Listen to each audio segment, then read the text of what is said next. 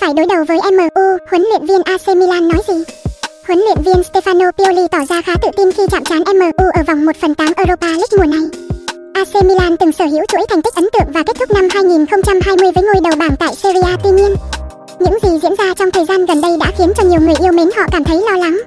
Rossoneri đã trải qua chuỗi 4 trận không thể giành chiến thắng tính trên mọi đấu trường, bị Inter Milan bỏ xa trên bảng xếp hạng Serie A và chật vật tiến vào vòng 1/8 Europa League. Phía trước AC Milan sẽ là những trận đấu đầy khó khăn với AS Roma, Udinese, Hellas Verona, Napoli ở Serie A và 2 cuộc chạm trán với Manchester United tại Europa League. Rất có thể việc thành bại trong mùa giải này của Rossoneri sẽ được định đoạt ngay trong tháng 3.